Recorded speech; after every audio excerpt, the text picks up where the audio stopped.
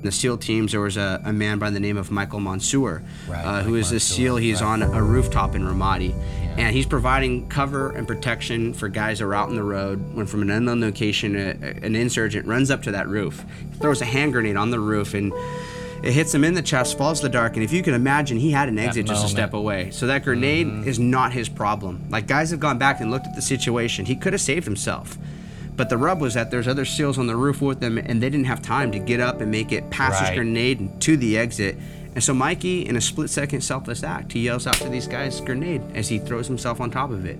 And he absorbed the blast of that grenade, all that shrapnel, that metal, upon himself, suffered and died. But because of what he did, all the other guys on the roof, they all lived. So I'd say you could mark these words down in history. Greater love has no one than this, one that lays down his life for his friends.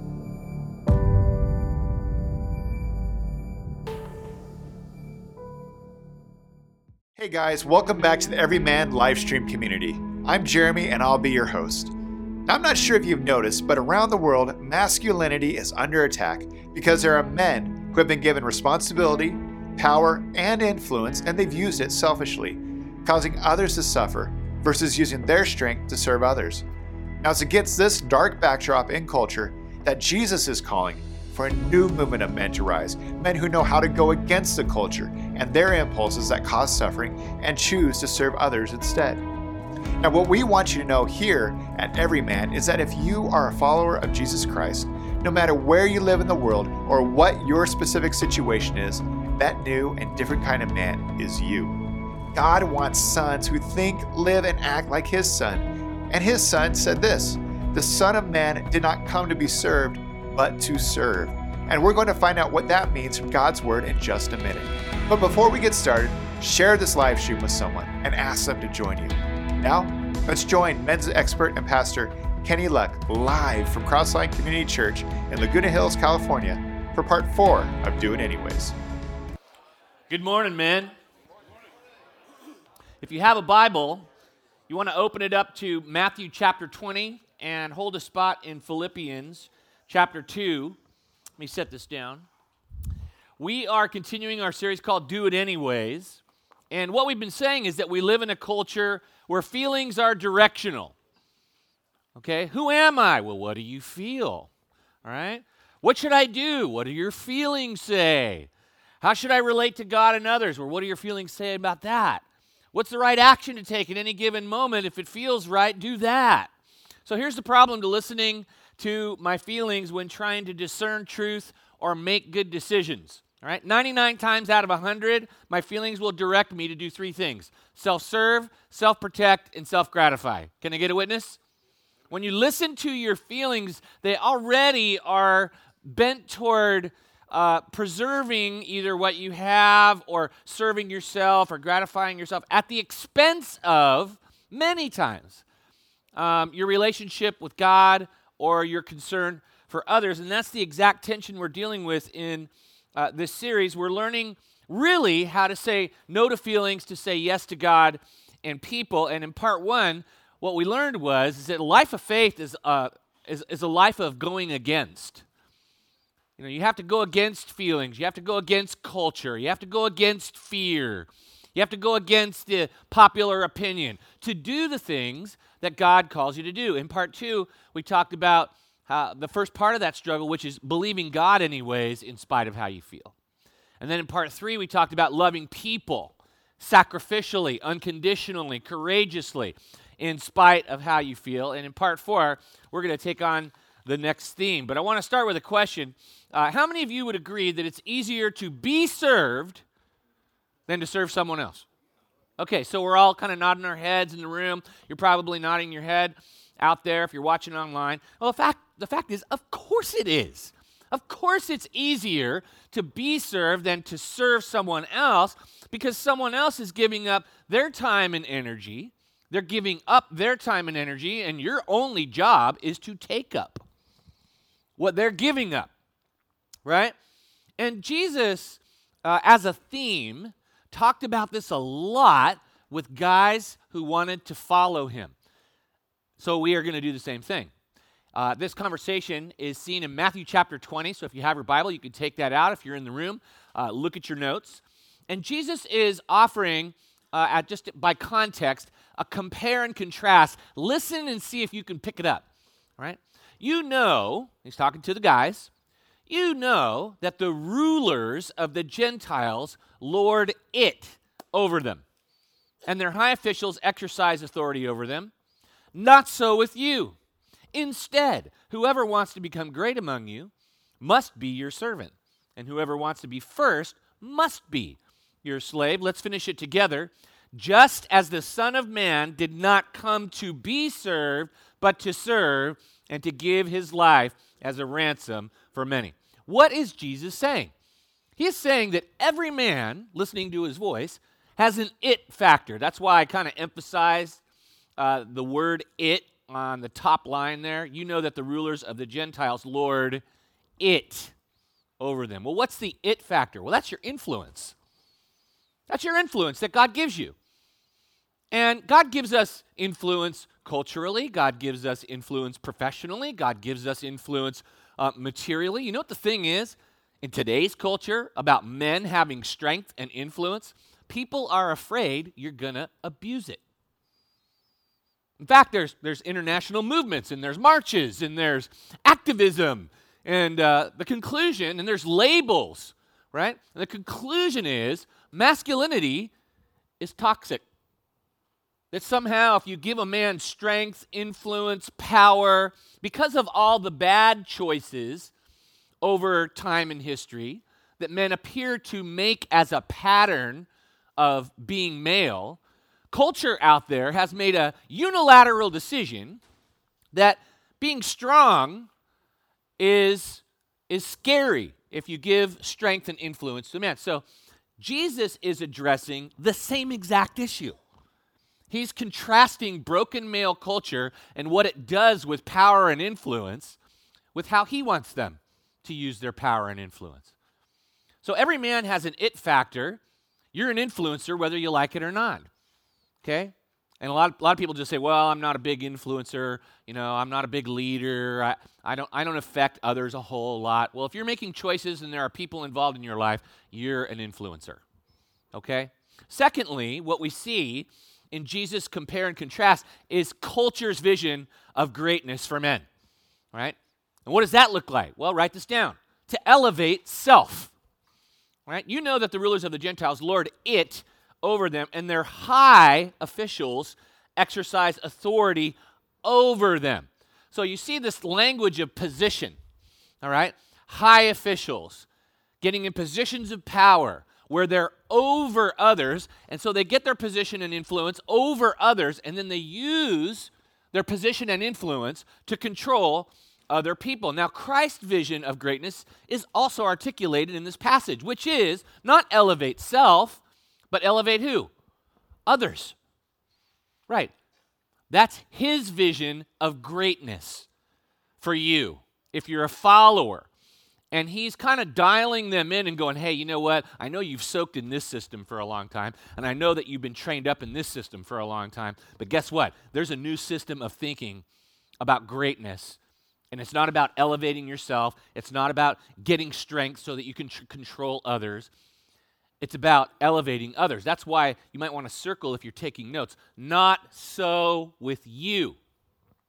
And I just want to make that prophetic declaration over you if you're a follower of Jesus Christ. There's a broken male way of thinking that elevates self, that serves self, all right? And then there's a spirit-empowered way of thinking, and that's to elevate others. And you're called not to be like the ungodly or the non-follower of Christ. You're called to be a servant. Now, what's also really evident in this, and is actually the context of this, is that there's a truth in here about you and me, and it's this. All men were created with a desire for significance. Write that down. The truth about me is that I was created with a desire for significance. Or you could say, I was created with the desire to be great and do great things. And if you don't believe that, then just go look at the stock profile for DC Comics or Marvel Comics. Okay? And just look how much money they're raking in, making movies and selling paraphernalia related to men who stick it to the bad guy, who have special power, who deliver justice, and who defend the defenseless. Okay? Why do we so engage that ethos? It's because God created you for that. That's why. There's something in you that's put there and hardwired into you by God to want to be great and to do great things. So we're created with a desire of significance. The question for me and for you is, how will I satisfy it? How am I going to satisfy that desire for greatness? Am I going to satisfy it culture's way, or am I going to satisfy it Christ's way? You see, in the build-up to making the statement there in Matthew 20:25, right before Jesus says those words, the situation is two guys who want position in Jesus' kingdom. They want to sit to his right and to his left. They want to be in positions of influence and power, right? And they're self-preserving, and they want to maintain and guard this special relationship that they have that gives them position, right? And then Jesus drops the bomb there by saying what we just read in Matthew 20:25-28. Now, this whole topic is a big theme in the book of Philippians, specifically Philippians chapter 2, where in the first 4 verses of Philippians chapter 2, it's talking about, hey, you know what? Consider others' interests, others' needs above your own.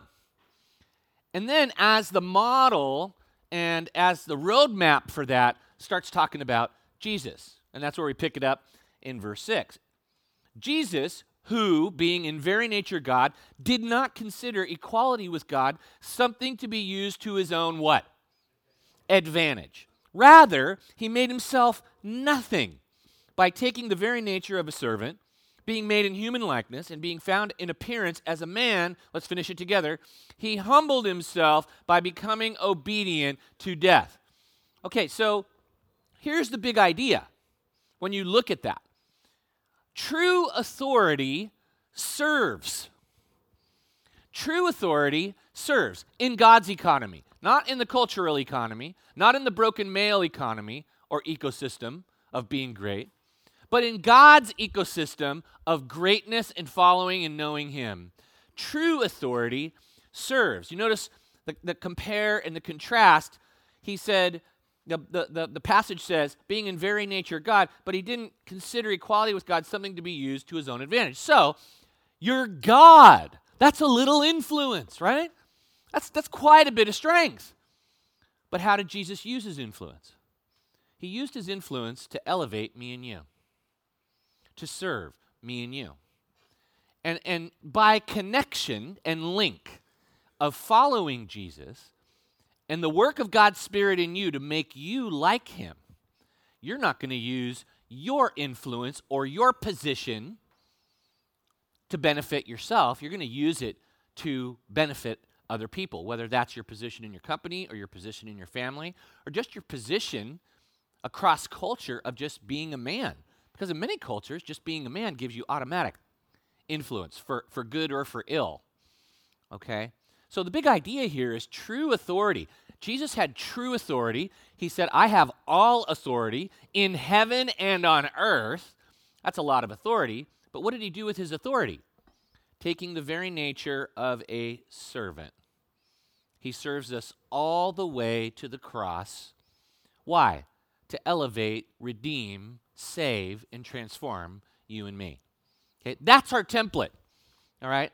That's the compare, contrast. So the big idea is true authority serves. Now, what is the outcome of having influence, but using your influence, all that you have, all that you are, all that you hope, to serve other people? Let's read the next couple of verses. Verses 9 and 10 of Philippians chapter 2. Ready? Therefore, God exalted him to the highest place and gave him the name that is above every name, that at the name of Jesus, Every knee should bow in heaven and on earth and under the earth, and every tongue acknowledge that Jesus Christ is Lord, to the glory of God the Father. So the big idea when we look at Jesus is that true authority and influence serves other people's interests and needs. The big outcome of doing it God's way is this: position and recognition with God. Write that down.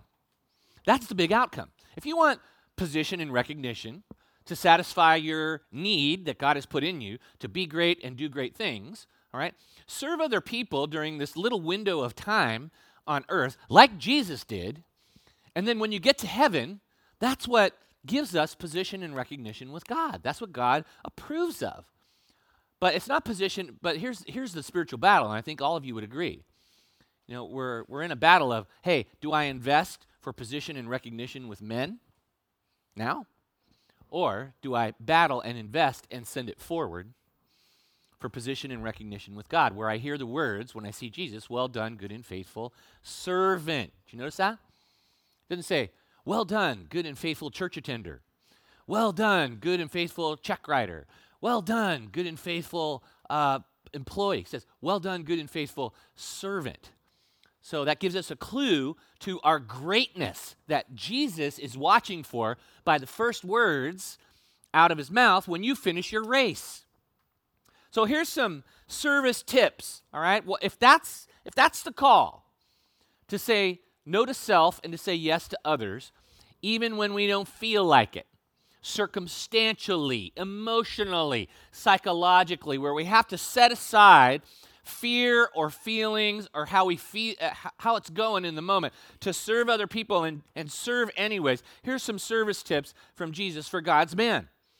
First one is, don't wait for someone else to serve. Write that down. Don't wait for someone else to serve. Now, Jesus just kind of took advantage of situations to have teachable moments with the disciples. All right, so he's in a situation, and he sees what's going on, and he would always use those as kind of like compare contrast. So he says in Luke chapter 22, he's taking advantage of kind of sitting down at like a dinner table and people walking around and serving. All right, let's read it together. Luke 22:27. Ready? Let's go. For who is greater, the one who is at the table or the one who serves? Is it not the one who is at the table? But I am among you as one who serves. So Jesus is taking a very common thing where if you're being served, you're paying to be served, or you're in a position to be served. And the calculation in men's minds is, I'm sitting at the table and you're the one who's serving me, right? Which positionally, indirectly, subconsciously says, in this moment, I'm greater than you because you're serving me, right? Now, in culture today, we got people who serve us. Got people who serve us coffee, people who serve us food, people we pay to do things. And subconsciously, whether you're in retail or service, the idea is that the customer is king, right? Yeah. You know, they're in this position. The customer is king is a positional statement, all right? Because we're serving them, right? And Jesus grabs that and he says, hey, guess what? I have position, but look at what I'm doing. I'm serving other people. So don't wait for someone else to serve. And there's that whole activity of, what should I do in this situation? You don't have to think that through. What's Jesus doing? He's serving. You know? A lot of times we walk into a situation and we say, should I do it or should I not do it? Is this the right timing or is this not the right? It's always a good time to serve another person. And it's always a good time to tell your body that it's not in control. It's always a good time to say, hey, you know what, feelings? My faith trumps you. And I'm going to jump into that situation. Okay? You'll never lose. In fact, you'll come out the other side better, but you got to work through the tension of it to serve another person. And it's not just, making them a sandwich or serving them food. Maybe it's not saying something with your words. Maybe you serve them that way. Maybe you wait and are patient. Maybe you serve them that way.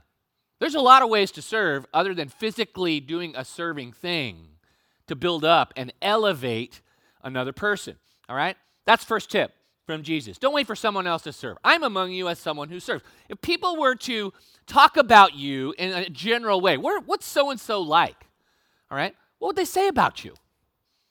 He's always taking care of other people. Or he's always taking care of himself. What would people say about you? All right? Second tip from Jesus is don't use serving God for personal recognition. Now, this is a subtle, subconscious thing, right? Now, think about it, what we talked about. Men want to be great and they want to do great things, right? And if they listen to their feelings, they'll self-preserve, self-protect, and try to be self-important, all right?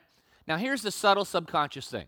A lot of times in God's family, people serve other people not for the sake of serving them and getting their needs met, but they're really serving themselves as they serve other people because they want to be visible and they want to be recognized, okay? They're using God. You know, and Jesus talks about this, about how men who in the name of God are taking all the attention away from God and putting it onto themselves. Jesus says this, then Jesus said to the crowds and to his disciples, he's pointing out kind of a subtle and evil dynamic that happens in the faith community. He says, then Jesus said to the crowds and to his disciples, the teachers of the law and the Pharisees sit where? In Moses' what? Seat, right? Okay, so there's a very important person, and then they're attaching to a very important person, and they're saying, you know, Moses was great, and if I'm sitting in his seat, it's a positional thing, a title thing, all right?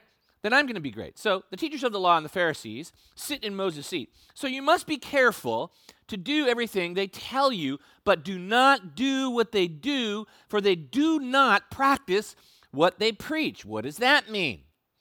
I underlined it. Everything they do is done for people to what? See. They make their phylacteries wide and the tassels on their garments long. That just means they dress up super fancy. They love the place of honor at banquets and the most important seats in the synagogues. They love to be greeted with respect in the marketplace and to be called rabbi by others. Now, after describing that, Jesus says these words. Let's read them together. The greatest among you will be your servant. For those who exalt themselves will be humbled, and those who humble themselves will be exalted. Jesus is pointing out that a lot of times people pimp God and their position in the faith community for personal recognition. After doing 30 plus years of ministry, I've seen that happen. Where people, you know, things may not be going well at the job, things might not be going well at home, but man, I can be at church and I can check boxes and I can elevate my status emotionally where I'm actually known as a deacon or an elder or a leader. And so I'm not getting my juice here, I'm not getting my juice here, I'm not serving anybody here, but I can come here and I can use this thing called the church to gain personal recognition. More visibility. I can become somebody. And really what we're doing is we're kind of using God, all right, to pad our own emotional insecurities, okay? God doesn't want you to do that. And you don't need to do that. That's a bad motive for loving God and wanting to serve God, is to take the glory to yourself, all right? If you want to see a little vignette on this, read Acts chapter 4. Got two people named Ananias and Sapphira. Okay? They see a lot of great stuff going on in the birth of the early church. They see people giving out of good hearts and good motives because there's great revival going on. But their attachment to it is not so that they can participate in the kingdom of God and be blessed that way. They see it and they go, wow, people who give are acknowledged and they become more visible. So they create this kind of situation where it's like, okay, so let's give a big gift to what's going on. But it's not to encourage the advance of God's purposes.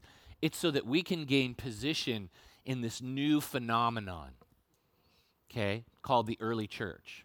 Doesn't work out too well for them if you read on, right? Because their motives get called out. The Holy Spirit, through Peter, calls them out. So don't use God for personal recognition. Here's kind of a third service tip for God's man while you're on earth. Don't consider any act of service below you. Don't consider any act of service below you. Don't wait for someone else to serve. Don't use God for personal recognition. Don't use serving God for personal recognition. Don't consider any act of service below you. You know, Jesus illustrated this with such power. Now remember, he is the servant king. All authority. Imagine you walked with him for 3 years, right? When he said, let's go to the other side, you got in the boat. And then you saw him take command over creation and calm the waves when you thought you were going to die. You got to the other side of the shore and he takes authority over evil. Power, right? Then you see him take 2 little loaves and, 2 fish and 4 loaves and multiply it and feed 5,000 people. You've seen a lot. You've seen him touch skin and it gets clean like a baby's skin. You've seen him forgive. You've seen him stand between stones and a prostitute. I mean, you've seen this guy. He's so powerful. So this is the powerful guy that you've seen. And then when you're in a small, intimate setting, you roll the film, and this is what you see. So he got up from the meal, took off his outer clothing, and wrapped a towel around his waist. After that, he poured water into a basin and began to wash his disciples' feet, drying them with a towel that was wrapped around him. When he had finished washing their feet, he put on his clothes and returned to his place. Okay, can you imagine the tension in a room full of men when another man who has so much power gets up, disrobes, and starts cleaning the grimiest thing in the room, and it's attached to your body? Ooh. But he does it. And the feelings, the tension that's in that room, because you know what? Nobody washes your feet. That's for the lowest of the low, the bacteria at the bottom of the barrel, on the scum. That's who that job is for. Not for the King of Kings, not for the Lord of Lords. But he does it. Then he says this, do you understand what I've done for you? Now there's even more tension because they're beginning to process through the implications of what it means to be a follower of Jesus. Do you understand what I've done for you? He asked them. You call me teacher and Lord, positional things in male culture of the time. And rightly so, for that is what I am. I'm not denying that. Now that I, your Lord and teacher, have washed your feet, you should also wash one another's feet. I have set you an example that you should do as I have done for you. Let's finish it together. Very truly, I tell you, no servant is greater than his master, nor is a messenger greater than the one who sent him. Now that you know these things, you will be blessed if you do them. All right, drop the towel.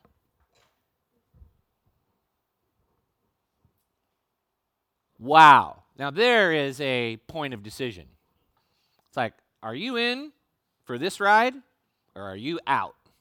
Because this is what this ride involves if you're a follower of Jesus. You're going to do radical things that blow people's mind. You are going to shock them. You're going to do things for other people that they never expected you to do. Why? Because the Spirit of the living Christ is in you. That's what you're called to do. And you do it anyways. It's not people's worthiness. It's not what's called for because you're the man, or you have the money, or you have the position, or you have the body part that says you should be served, right? It's the Spirit of the living God that's inside of you. And man, this is shocking. Question, When was the last time people were shocked by something that you did to serve them? Something so out of character. Something that just stopped the presses. When was the last time you did? Or have you fallen into kind of a comfortable lane of, this is where I'm doing life, and I'm just kind of living it this way, and this is how I roll, and this is how I manage my schedule, and this is how I manage these interactions, and this is the image I want to project. See, Jesus is really moving their cheese when it comes to their vision of greatness. He goes, yeah, I am a teacher, high position in the culture. Yes, I am Lord, I am Master. But now that your teacher and Lord has washed your feet, guess what? You're going to wash others' feet. And it's a metaphor. You're not going to, sometimes we do wash feet.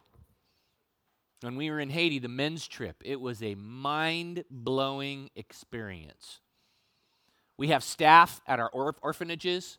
We have women who work at our orphanages in Haiti. And here you got 22 guys. All the women are sitting in this room. And the men of Crossline Church wash their feet through a translator. And then we say, how can we pray for you? See, in that culture, that is unheard of. That is so against. And I got to tell you, it was uncomfortable for those women. But that discomfort turned to a blessing as they just felt loved by Jesus when we did that. It was powerful. But you see, that's the kind of thing that Jesus calls to. Not just service in the normal course of who you are and who you know and what's going on, but where you jump in and do something that people never expected you to do. Maybe God's going to call you to do something like that today. And can I encourage you? Do it. Even whatever your position, go ahead and do it. You see, and everybody look at me right now. This is the gospel. This is the gospel.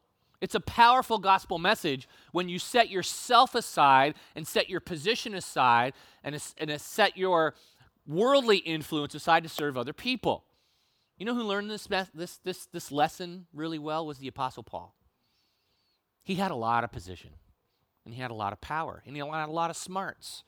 And guess what? He had a lot of religious accolades to his name, all right? Listen to this guy talk, who now is a follower of Jesus. He says this, though I am free, right? Now I live for an audience of one, right? Not for an audience of men. I live for an audience of one. I know who I'm accountable to, though I'm free, right? And I belong to how many people? No one. I have made myself a slave to how many people? Everyone.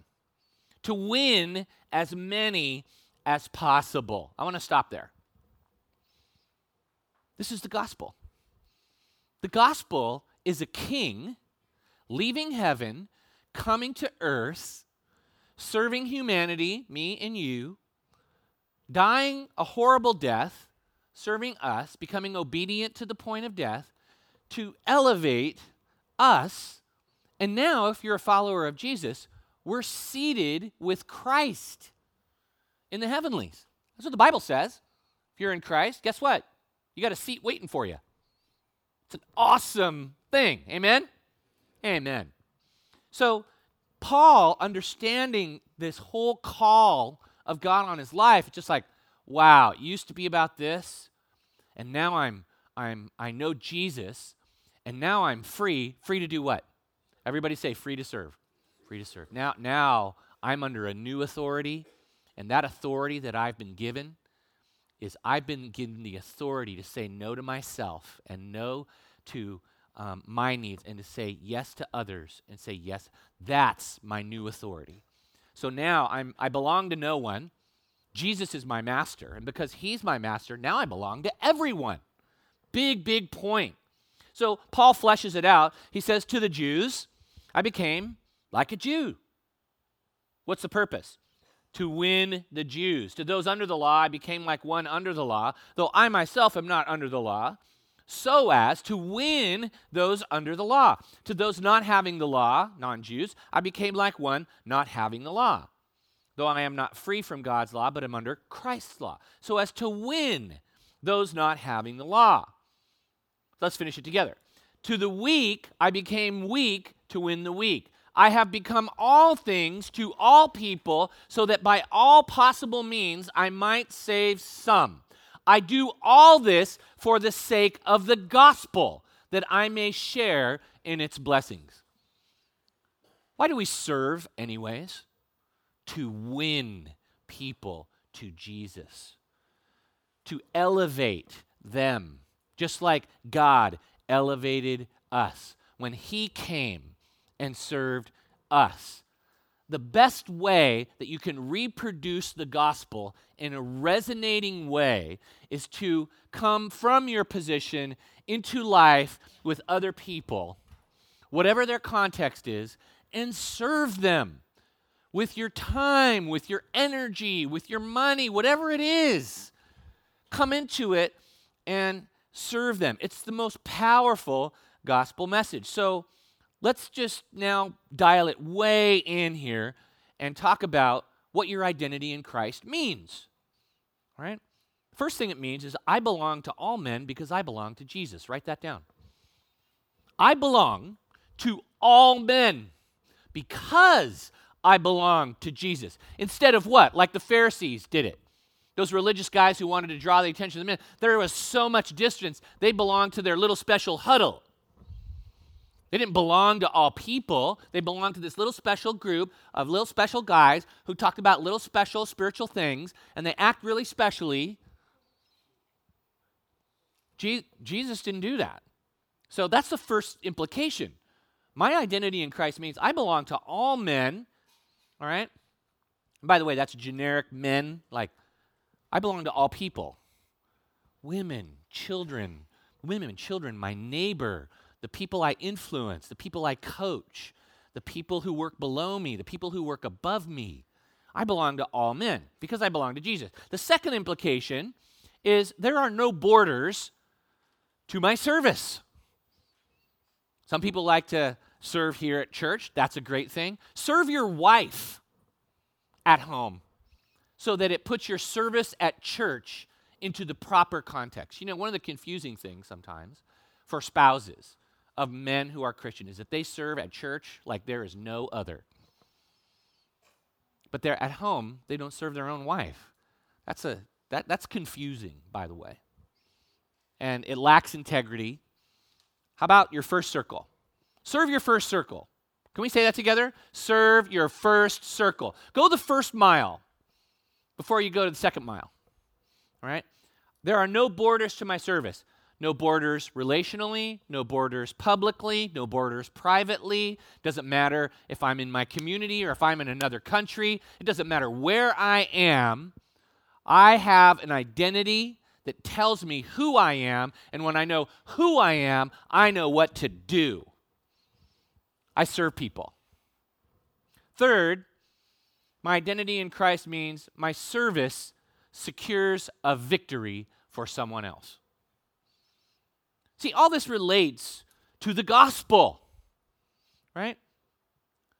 Jesus came to all people, the world. God so loved the world that he sent his only son to serve them all the way to his death, right? There are no borders to my service. Jesus left the borders of heaven to enter the domain of earth.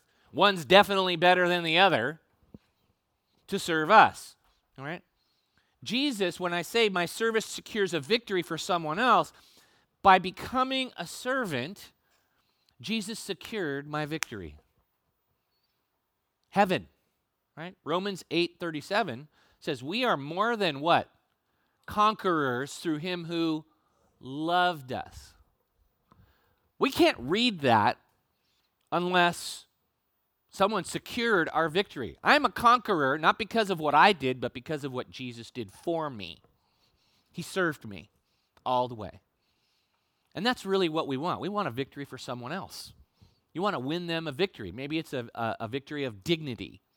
Maybe it's a victory of need.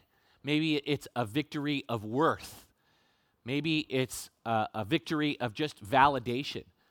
But whatever victory you can secure by setting yourself aside and considering their needs more important than your own, you are communicating the essence of the gospel message because Jesus came and served you. So this is a powerful thing, guys. I'll tell you, a world is waiting for the 600 to 700 million men who claim to follow Jesus, to serve anyways, like Jesus did. Let's bow our heads and ask God to fill us with his Spirit so we can do that. Father, as individual men, Lord, thank you that you created us for greatness. And that greatness is in the image and form and model and message of your Son, Jesus. Jesus, thank you that the highest vision and noblest goal one of your followers can have is to be known for serving other people. Not for recognition, not to get position, but because it's like you. And when people see you in us, they begin to think about you. And they begin to think about what you did. And our service points to you, not to ourselves. So God, help us to not wait. Jesus, you are among us as one who serves. Help us to be among people, any situation, as one who serves. Lord, thank you so much that not only do we have to not wait to serve, but Lord, there's no act of service that's below us. Lord, I pray that today you'd give me an opportunity, give every man in this room an opportunity to serve, not to be recognized, but because that's the gospel. That's the power of the Holy Spirit in us. So Holy Spirit, it's not going to happen without you, because we go with our feelings, we go with our fears, we go with opinion, we go with our needs. We need you to break the cycles that we're in of just the comfort levels that we're in so that we can get into that kingdom dimension of shocking service. Ones that'll be a fragrant aroma that would reflect Christ, Lord, because what you did on the cross was shocking because you didn't have to do it, but you did it anyways. And we have become more than conquerors through you who loved us. Thank you, Jesus, for securing our victory and elevating us to be with you. In Jesus' name we pray. Amen.